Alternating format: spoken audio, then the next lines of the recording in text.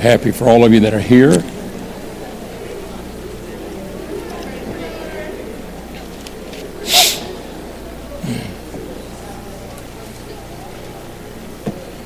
I want all of you to turn with us to 1 Corinthians chapter 11, and we are looking at the communion chapter in the epistles. This is where Paul speaks about the communion service that we have, and it's when we partake of the Lord's Supper. And last week we talked to you about the Lord breaking the bread and giving the cup and his instructions to them on how they were to love God and then also to love each other. Today I'm going to turn the coin over, because at the communion Last Supper there was a dark side to it. And I'm going to talk to you on the other side of the coin this morning. The other side of the coin. And I want to really talk to your hearts. I want you to put your feet in, buckle your seatbelt, hang on. And I'm going to talk to you from my heart here this morning, because the Lord does not want any of us to be lost. I'm going to read some scriptures to you, and then I'm going to get into my subject here and my message that I want to present to you here this morning. But if you look with us, I'm going to read the same verse that I read to you last week to start our Bible study, and that is chapter 11, verse 23. Chapter 23. This is 1 Corinthians 11:23, and it says, "For I have received of the Lord," this is Paul writing, "I've received of the Lord that which also I delivered unto you, that the Lord Jesus, the same night in which he was betrayed, took bread." And then last week we talked about how he took bread and he broke it and so forth. Today I want you to look at the part, "And the same night in which he took bread, he was betrayed." I'm reversing it. He was betrayed. I want to talk to you about the betrayal, Judas Iscariot, because one of his disciples betrayed Jesus the very night that they received communion. And I want you to turn with us as well with that verse of Scripture. If you look in St. John chapter 13, St. John chapter 13, John goes into a little detail about what happened here, and I'm going to just read choice scriptures through this chapter so we don't get bogged down into a lot of reading here. But in St. John 13:2, it says, "And supper being ended," this is Jesus' last supper with his disciples. And verse 4 says, "He riseth from supper." And then the Lord begins to talk to them about some things. And finally in verse 21, when Jesus had thus said, he was troubled in spirit and testified and said, "Verily, verily, I say unto you that one of you shall betray me." One of you shall betray me. Verse 23, I'm saving time by skipping a few verses along the way and hitting the key verses. "Now there was leaning on Jesus' bosom one of his disciples." Let me just say this, the way they said, this is not like Da Vinci's painting of the Lord's Supper where they're all sitting at a table like we sit at a table. But the way they were sitting at a table was in a lounge position. They would sit on their left arm and their feet would be back behind them, like in a lounge position, and they'd eat with their right hand. And John was to his right, which means he was in his bosom. And the other one to his left would be behind him, and he would be in that person's bosom. You understand what I'm saying? The feet was not straight behind him, it was on an angle. And so this is the way they were seated around the table. This was a very common way of eating back in those days. So when it says here, now verse 23, "Now there was leaning on Jesus' bosom," and this is speaking of the position that John was in. He was like, for instance, on Jesus' right. And then he says, "Whom Jesus loved." We know this is John because there's 5 places in the book of John where John, writing the book of John, spoke of himself as that disciple whom Jesus loved. He never said, "And John did this" or "John did that." He says simply, "That disciple whom Jesus loved." And he said it because he said, if there's anything I know, it is that Jesus loves me. And so he was expressing that. The 5 places in John that he said that, this is one of the ones that he said that in. Now was leaning on Jesus' bosom one of his disciples whom Jesus loved, which is John. Simon Peter, therefore, verse 24, beckoned to him that he should ask who it should be of whom he spake. And Peter said, and he said, because he said, one of you betrayed me. And John is in that position that he could easily ask Jesus. And Peter is over in another part of it. He said, psst, psst, ask him who it is. Who it is. You know. And John is sitting there and listening to Peter. What? You know, ask him who it is. Who is going to betray him? They all look at each other, you know. And so look at verse 25. He being lying on Jesus' breast saith unto him, in other words, he turned his head over like this, and Jesus is there. He turns his head over to him. This is that position I'm telling you about. It's not like he's sitting in a chair and laying over on Jesus. It's not like that. And so he lying on Jesus' breast saith unto him, Lord, who is it? Then verse 26, Jesus answered, He it is to whom I shall give a sop when I have dipped it. A sop is taking a piece of bread or something of that nature, and you dip it in some sauce. Dip it in the sauce. A lot of people used to eat that way. They dip sauce and eat bread like that and so forth. And people used to eat syrup that way. And, you know, some of you are all familiar with that and everything. But anyhow, Jesus said, whoever dips the sop when I have dipped it, because in the customary way of doing things then, the host would sometimes dip something in some sauce and give it to a very special guest at the table. It was an act of very special guests that he would do that for and to. So Jesus said to him, He it is to whom I shall give a sop when I have dipped it. And when he had dipped the sop, he gave it to Judas Iscariot, the son of Simon. And after the sop, Satan entered into him. Then said Jesus unto him, That thou doest, do quickly. Now look at verse 30. And this is the part that jolted me to my socks, and I want to talk to you extensively about this. He then, having received the sop, went immediately out, and it was night. It was night. He went out into the night. And I have titled this thought here today, Out into the Night, because when you leave Jesus Christ, you go out into the night. Now think about Judas Iscariot. He had been with the Lord 3.5 years. He had seen all of his miracles. He had seen eyes open, the lame walk. He had seen the dead brought back to life again. He had seen the thousands fed with one piece of bread or just a few loaves of bread, and he fed 5,000 at one time. Men besides women and children. Another time he fed 4,000 men besides women and children. I mean, like 10,000 people. He fed them with just a couple of loaves of bread and a few fish in his hand. Now Judas had seen all of that. Every bit of that, he had seen that. But whenever he knew that Jesus was not going to be the Messiah that would say, all right, guys, strap on your sword. We're going to drive the Romans out. We're going to take Israel back, and we're going to set up a kingdom here that's going to be the most powerful on the face of the earth. When he saw that Jesus was not going in that direction, but Jesus was talking about the crucifixion, Judas says, I want out of this. I don't want no part of it. I'm out of it. Even though he had seen all the miracles that Jesus did and all the things that the Lord did, but Judas decided that this was not what he wanted.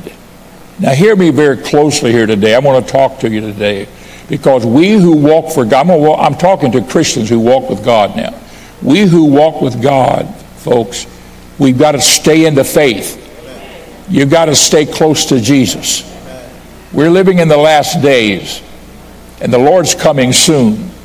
But don't you think for a moment that Satan hasn't given up on all of his tricks and his schemes and his tactics to try to get you to fail the Lord and to walk away from the Lord and say, I can't make it, or it's not going to happen, or it's not what I thought it would be, or I thought God would be different than that, or I thought. And I'm going to try to show you some things in the Word of the Lord here to help us to stay steadfast in the Lord. First of all, when we come to the Lord, God does something very wonderful for all of us. We don't think of it maybe like that, but it's there. And that is, God puts an umbrella of protection and an umbrella of provision over us. We are under that umbrella when we come to the Lord. We're baptized in Jesus' name. We ask God to give us the Holy Ghost. And if you don't have the Holy Ghost, ask the Lord to give it to you with the evidence of speaking in tongues. That way nobody can ever tell you you don't have it. You know you have it because you spoke with other tongues. That's the way the early church received it. I don't know why we should be any different than that. That some people try to say, oh, tongues is not for us today. I beg to differ with you. It is for us today. There's too many people that's got it. Praise the Lord. You can't just a few handful of people say, oh, tongues is not for us today. Well, there's millions of people on the face of the earth that have the gift. The Holy Ghost, have the gift of the Holy Ghost, speaking other tongues, and speaking other tongues and speaking a different language. And I've heard people to say that knew one language that didn't know this language. They knew what the other person was saying because they spoke in that language. So for this there, God will give it to you if you don't have it. Now, I want you to turn with me to Psalms 33:18 for a moment. Let me show you just a sample of God's umbrella. 33:18. I'm going to read some choice verses here. Psalms 33:18. This is an example of God's umbrella upon his people.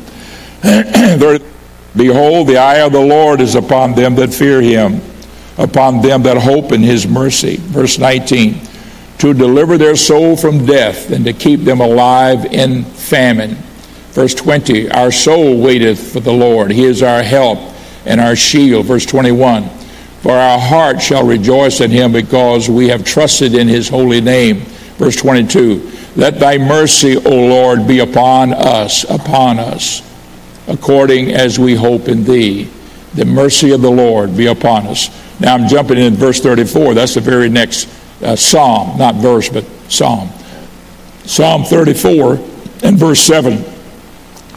The angel of the Lord encampeth round about them that fear him. Sometimes you talk to the Lord and tell God, Lord, let your angels be encamped round about me. Pray for your children. Lord, let your angels be encamped round about them. I pray that all the time. You know, they had all this school shooting stuff. My daughter's a principal of an elementary school. I pray for that school every day. I pray for her every day. I pray for every teacher in that school every day.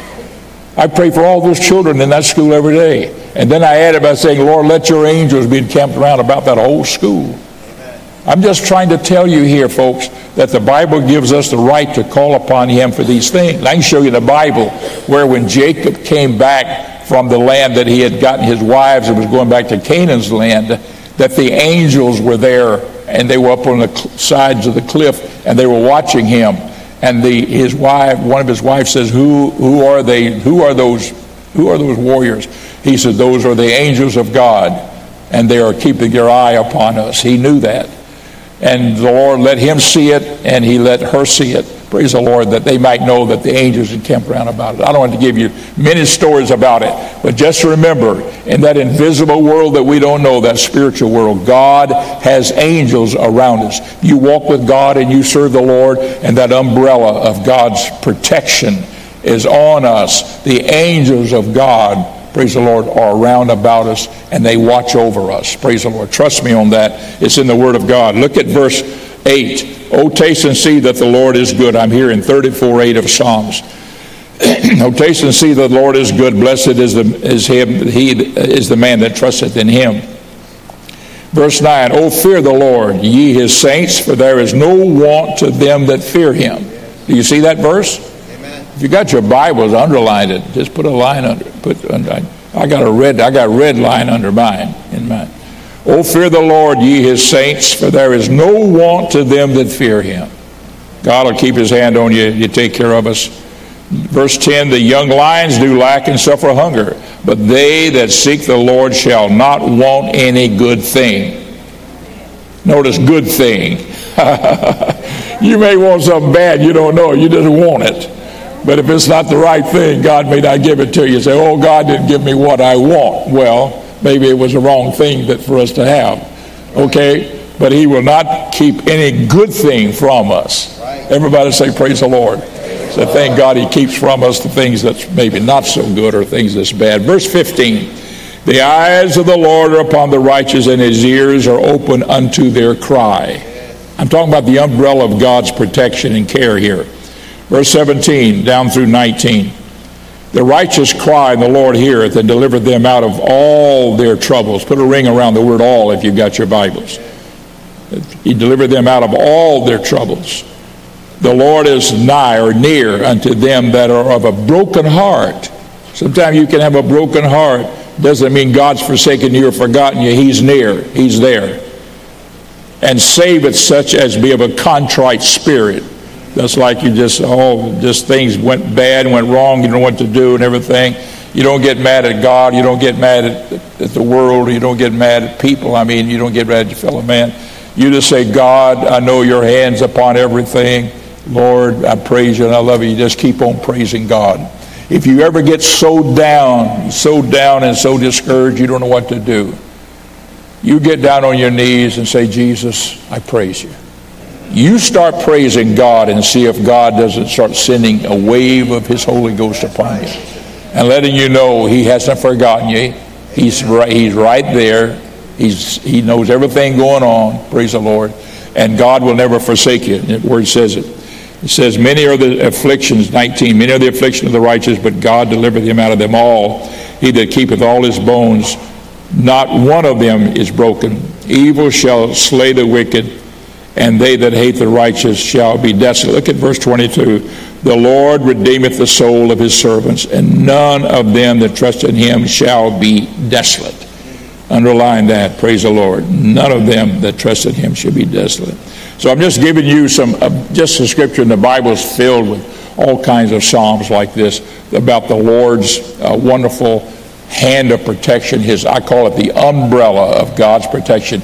When you come to God, you have that on you. You have that on you. Now, what can happen when we're walking with God? I want you to turn to a verse of scripture that's found in Hebrews 12:1. If you look at this verse of scripture with us, I want to talk to you a moment about the besetting sin. And here's what the writer of Hebrews wrote to the church. That's us. This is 12:1 of Hebrews. Wherefore, seeing we also are compassed about with so great a cloud of witnesses. These are all the people who have lived for God faithfully, and they've gone on to be with the Lord. And Paul referred to them as a great cloud of witnesses. In other words, these people made it, you can make it. They're witnesses that you can make it. And so this great cloud of witnesses, he says, seeing that we are compassed about with so great a cloud of witnesses, let us lay aside every weight and the sin that doth so easily beset us, and let us run this race with patience. Lay aside every weight. What is weight, brother? Weight's all those little things sometimes we can, get all hung up on and worrying about and fretting about and involved in, and little things that go on and on and on.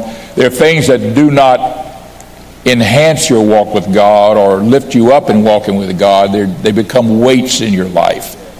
And anything that starts pulling you away from God, pulling you down in your faith, taking away faith out of your heart, lay them aside. Let's lay aside every weight. And Paul's talking about running the race with patience. Let's lay aside all these weights so we can run, praise the Lord, and be faithful to God, because we're going to receive a crown at the end. So it goes on to say, let's lay aside every weight and the sin. There is a sin that does so easily besets us. Now, beset means to war against. If a city in ancient times had a wall around it, and an alien army came against it, they would surround that city, and they would beset it. That means nobody goes in or out. They'd war against it. Sometimes they succeeded and they invaded the city. Sometimes they didn't. Sometimes they lost and they had to walk away and leave it, and the city won. But anyhow, they beset the city and they warred against it. So this is what the word beset means here. Let us lay aside every weight and the sin that does so easily beset us. Now let me tell you what the besetting sin is with the human race. The besetting sin is our ego. It's my what I think I am. It's me wanting to be somebody. It's me wanting to be somewhat. It's that ego of the human nature that can make us rise up and be so high and mighty that we think we're more than what we are. This is why the Bible talks about pride goeth before destruction and a haughty heart before a fall. Because that spirit that can get a hold of any of us can cause us to lose out with God. And what happens is that as our spirit gets all lifted up with this pride and arrogancy, next thing you know, it's not thy will be done, but it's my will be done. When Jesus prayed in the Garden of Gethsemane, he said, Father, not my will, but thy will be done. But you see, in our own spirit of arrogancy and pride, that besetting sin that can just, is always wanting to make you feel like you ought to be more, and you ought to be greater, and you ought to be high, and you ought to be lifted up, and you ought to be something, and you ought to be this, and you ought to be that, and all of this kind of stuff can make us feel like that we need to be lifted up and not the Lord. It's not God's will, but it's my will to be done. And so what happens, even when we're walking with God, we can have all of a sudden, I want my will done, not God's will done. And this can be a detrimental thing, and it's that besetting sin is always warring against us. It's something that has been there since day one, and the Lord warns us not to cave into that spirit. See, when we come to God, we yield our spirit to His Spirit. We repent before God. We cry sometimes. We say, God, I'm sorry for all of my sins. And we yield our way to the Lord, and God gives us joy, peace, and happiness. But Satan would come back around and said, oh, now, who are you? Where are you? Look at what's going on over there, out there, yonder way, and you're not into it. You're not part of blah, blah, blah. You're missing out. And the devil will go on and on with this kind of stuff. And you have to say, no, sir, not my will, but His will be done. I'm in the will of God. I'm praying, I'm reading my Bible, I'm going to church, I'm hearing the preaching of the Word of God. God is blessing me. I feel that umbrella protection and His provision upon me. The Bible will never let you go hungry or without. But some people say, oh, I don't want to just be hungry without. I want to be rich. I want to be really somebody. I really would blah, blah, blah, blah. And that's that besetting sin that can get a hold of any one of us. And if we allow, it does. It's that besetting sin. Let me give you, this is what happened to Satan. This is the sin of Satan, is the besetting sin. Let me show you in the book of Ezekiel. If you'll go back over to, let's go to Isaiah first. Let's go to Isaiah 14:12. Isaiah 14:12. I got two places I want to read some scripture here to you. I'm talking about this besetting sin here that can war against our spirit. And this is what happened. This is Satan's sin. This is 14:12. How art thou fallen from heaven, O Lucifer, son of the morning? How art thou cut down to the ground, which didst weaken the nations? For thou hast said in thine heart, I will ascend unto heaven. I will exalt my throne above the stars of God. Now Lucifer was an angel of the Lord. God created him. He made him, but He made him with a will. God made us with a will. He didn't make us without a will. He gave us the will so that we can exercise the choice of whether we want to belong to Him or whether we want to do our own thing, our own way, and go and whatever way that takes us. And so the Lord has given all of us a will, and He gave the angels a will, so that nobody is forced to serve Him and be subject unto Him, and because they have no will. They have a choice. So the angels, when He created them, He gave them a will. And so this was Lucifer. This is what happened to him. He said, verse 13, I'm going to read it again. For thou hast said in thine heart, I will ascend into the heavens. I will exalt my throne above the stars of God. I will sit also upon the mount of the congregation in the sides of the north. Verse 14, I will ascend above the heights of the clouds. I will be like the Most High. You see what happened with him. This sin of trying to be equal with God or high and lifted up. Yet, it says, verse 15, yet thou shalt be brought down to hell, to the sides of the pit. Now, another verse of Scripture that goes along with that one is one found in Ezekiel. And if you look at Ezekiel 28:12, the Bible says, in the mouth of 2 or 3 witnesses, let every word be established. And so here it is again. 28:12, Son of man, take up a lamentation upon the king of Tyrus.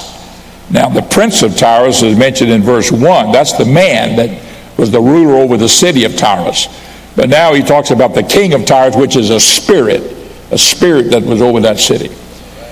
And take up a lamentation upon the king of Tyrus, and say unto him, thus saith the Lord, thou sealest up the sum full of wisdom and perfect in beauty. Thou hast been in the Eden, the garden of God, as a serpent, as you know. Satan came to Adam and Eve as a serpent. Every precious stone was thy covering, the sardius, the topaz, the diamond, the beryl, the onyx, and the jasper, the sapphire, the emerald, and so forth. Right on down to the end, I won't name all these, but right at the end of that 13th verse, it says, and was prepared in thee in the day that thou wast created. If you got a pen, underline the word created. In other words, this is not talking about a person born. This is talking about the angels created. This was Lucifer. Verse 14, thou art the anointed cherub. Cherub is an angel that covereth. And I have set thee so. God says, I put you there. Thou wast upon the holy mountain of God. Thou hast walked up and down in the midst of the stones of fire. Verse 15. Thou wast perfect in thy ways from the day that thou wast created, till iniquity was found in thee. So when Satan began to say, oh, I want to be somebody, I want to be greater than God, I want to be like God, I want to be higher than God, and then all of a sudden that spirit comes in him and iniquity is found in him. I'm going to jump down to save time here. It goes on to talk about him being that covering cherub in verse 16. Verse 17, thine heart was lifted up because of thy beauty. Thou hast corrupted thy wisdom from reason of thy brightness. Verse 18, I'm saving time. Thou hast defiled thy sanctuaries by the multitude of thine iniquities. Then it goes on down here, saying, I will devour thee, at 18th verse, I will devour thee and will bring thee to ashes upon the earth, the sight of them, and so forth. And then finally, verse down, 19, all they that know thee among the people shall be astonished at thee. Thou shalt be a terror, and never shalt thou be any more. And God will destroy Satan. He leaves him around so that we who could be tempted and will be tempted and doesn't want to serve God, he becomes their master. You understand what we're saying here? Because God's not going to force anybody to go to heaven. We all have a will and everything. That's why he made us. We'll look over very quickly over here in Revelations. I'm going to give you the end of Satan.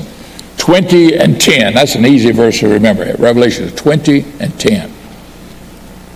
And the devil that deceived them was cast into the lake of fire and brimstone, where the beast and the false prophet are. They're already there because God tossed them in there 1,000 years before that. And shall be tormented day and night forever and ever. And there's one place where it says that this is made for the devil and his angels. Hell is made for the devil. So what I'm pointing out to you here, folks, is that this is that besetting. And if we're not careful, we can allow Satan to tempt us and try to come to us and say, oh, you don't have to listen to God. You don't have to listen to that preacher. You don't have to listen to the Word of God. You don't have to believe the Bible. The Bible is not right. The Bible is not true. That's what he did with Adam and Eve. Satan came to Adam and Eve. Hath God said? First thing he does is question the Word of God. Believe the Word of God. You know, we take the Word and we read it. We say, I believe the Word of God. That's faith. You believe the Word of God. My dad used to tell me, son, you can take a good man at his word. How much more so can we take God at his word? You can take a good man at his word. I made a deal on buying some property one time from a guy on a handshake. I knew him. He said, agreed. Sure. We didn't put no money down, signed no contract. We just made arrangements to make a sale about a month later on a handshake, because I took him at his word. You understand what I'm saying? He was a good man. I knew that. And I think he trusted me the same way. Now, what I'm trying to say here, if we can take a good man at his word, we can take God at his word. And this is his word here. And believe in his word. And sometime when you feel the rug's been pulled out from under. You feel discouraged, or you feel like you don't know how you're going to make it. Get the Word down and start reading it. The Lord has an amazing way of guiding you to the right scriptures, to lift your spirit, to give you an answer, to encourage you, to let you know what you need to see and read, that you might do the right thing. It's an amazing thing how God would use His Word to talk to us if we will allow the Lord to do that. And if we will proceed that with prayer, or talk to God, or do it with prayer, I want you to know that God will always guide us straight. And you'll live for God, and you'll walk with Him. You see yourself through trials and tests and along the way, because they will come, that we might be tried in this life, so that one day we walk streets of gold. Amen. Praise God. Glory to His name. And so God is faithful, God is true, and there's nothing in the world that God will not do. Praise the Lord. So Satan's end will happen. But it's possible that any of us could be lost. Any of us could be lost.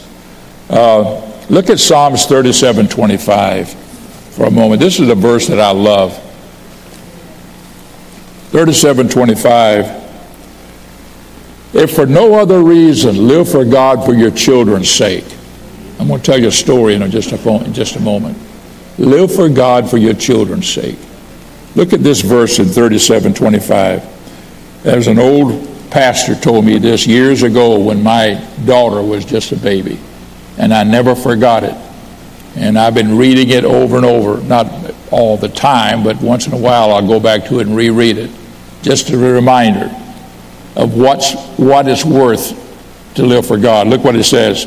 I've been old, I've been young, and now am old. Yet have I not seen the righteous forsaken. Powerful. Okay, but look at the next line. Nor his seed begging bread. I said, God, it's worth living for you just for my children's sake. You know, it's worth living for God for the children's sake. Or his seed. That's his children and his grandchildren. You know, I've never seen the righteous forsaken or his seed begging bread. They may not always be walking with God like they should, but they're not going to go hungry. They're not going to be starving.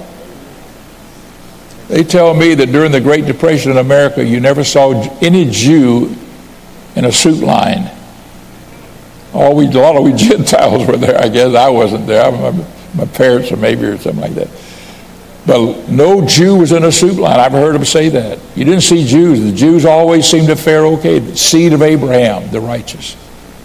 So I'm just trying to say it's worth living for God, for your children's sake.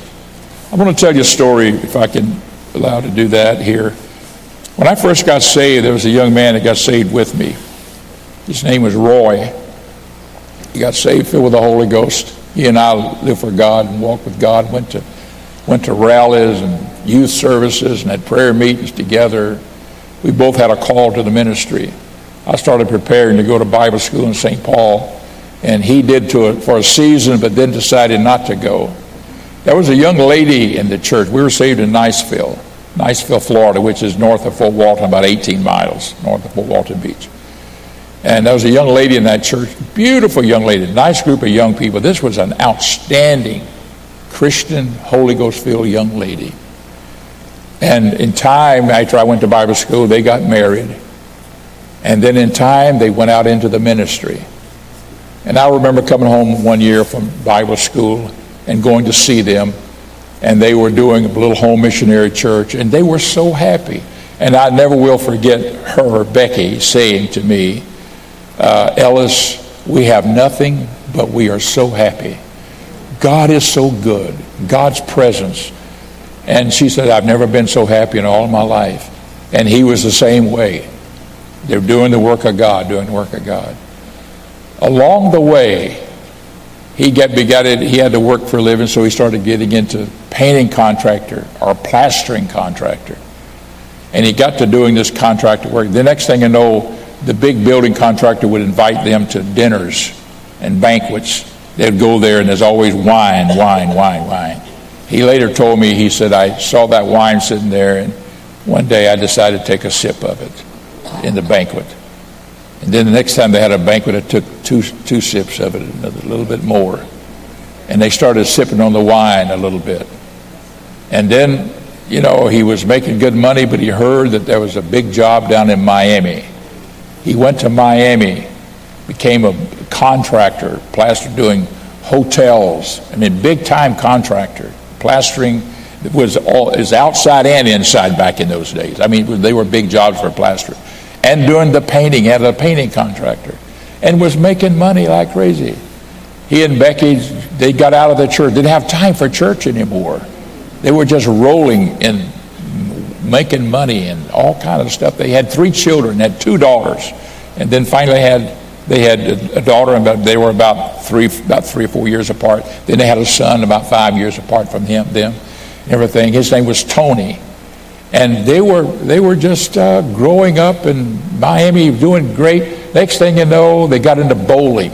They were drinking beer down at the bowling alley, and they got to winning trophies. And they bought a big home in Miami. And they had trophies, rooms full of these big shelves full of trophies that they had won in the bowling league. He'd have all of his employees come over. Somebody came over and they'd bring some whiskey, and they'd all start nipping on the whiskey. Then somebody else they got a hold of some dope. They brought in some dope, and they started doing the dope thing, and they all started getting high a little bit. Still rolling in the dough and making the money. The kids are all growing up in this kind of an atmosphere. His daughters began to get into that alcohol and dope factor. And we had already moved here some 45 years ago. They were living down in West Palm Beach, Florida. I got a call one day, and he said my oldest daughter was killed in a car wreck. She was like 22 years old. Killed in a car wreck because she was high on drugs. I went down to the funeral, and Roy came up to me and said, Ellis, would you speak at the funeral? I said, yes. And I spoke at the funeral. It was all over with. Wished them all well. Becky was drinking heavily just to keep numb at the loss of her daughter. Would you believe? They kept on with their lifestyle, never changed it. Just a few years later, I don't know if it was 2 or 3 or 4, I can't remember, I got another call that second daughter was killed in a car wreck. High on drugs. Killed in a car wreck. Would you come down? Yes, I'll be down there. When I got there, they approached me and said, would you speak at her funeral too? I did. I spoke at her funeral. And I talked to them. I said, listen, live for God, walk for God. Next time I got a call from them, they had divorced. Becky had become an alcoholic, total alcoholic, drinking. She had moved back to Niceville, Florida, the little town that they came out of when she used to be in the church, beautiful child of God, and that little saint, young lady. She had moved back in there. They had that one son that was there in West Palm. He was doing pretty good, Tony. Clayton remarried. I got a call, and he said, would you come down, Ellis, and pay me a visit? I said, okay. And he was on his deathbed, dying of cancer. 61 years old, dying of cancer. He said, I don't have long to live. And he said, I just wanted you to come down and pray for me. And I prayed for him and everything. And I came back up here, and sometime, I don't know whether it was weeks or so later, or a month or so later, I heard that he had passed away. He was cremated and his ashes thrown out upon the sea. I was at my dad's funeral in Pensacola. He was buried in Niceville. In the Niceville, there's a family cemetery where my grandmothers are buried, great-grandmothers, great-uncles. It goes way back. It's a family cemetery. My dad was buried there. My mother's buried there. And I went when my brother and I were walking through the cemetery, going back to that area where my family was buried. And he said, look over here, Ellis. And I walked over there, and it says there, her name, Becky, and I won't say their last name, Becky. I said, she died? He said, yep, she died of total alcoholic. She's buried right here. Becky is buried. Clayton's gone. Becky's gone. The 2 oldest daughters gone. I said, what about Tony? He said, he's okay. He still lives in Miami. He's building. I said, I hope Tony makes it. The last thing I ever said to Tony, Tony, when you get a chance, get back in the church and live for God. I'm telling you the truth. Just a few years ago, about 3 or 4 years ago, I was in Fort Walton Beach, Florida. And I went to Brother Tom Bush's church. I was speaking there and everything. And I said, Tom, have you ever heard from Tony?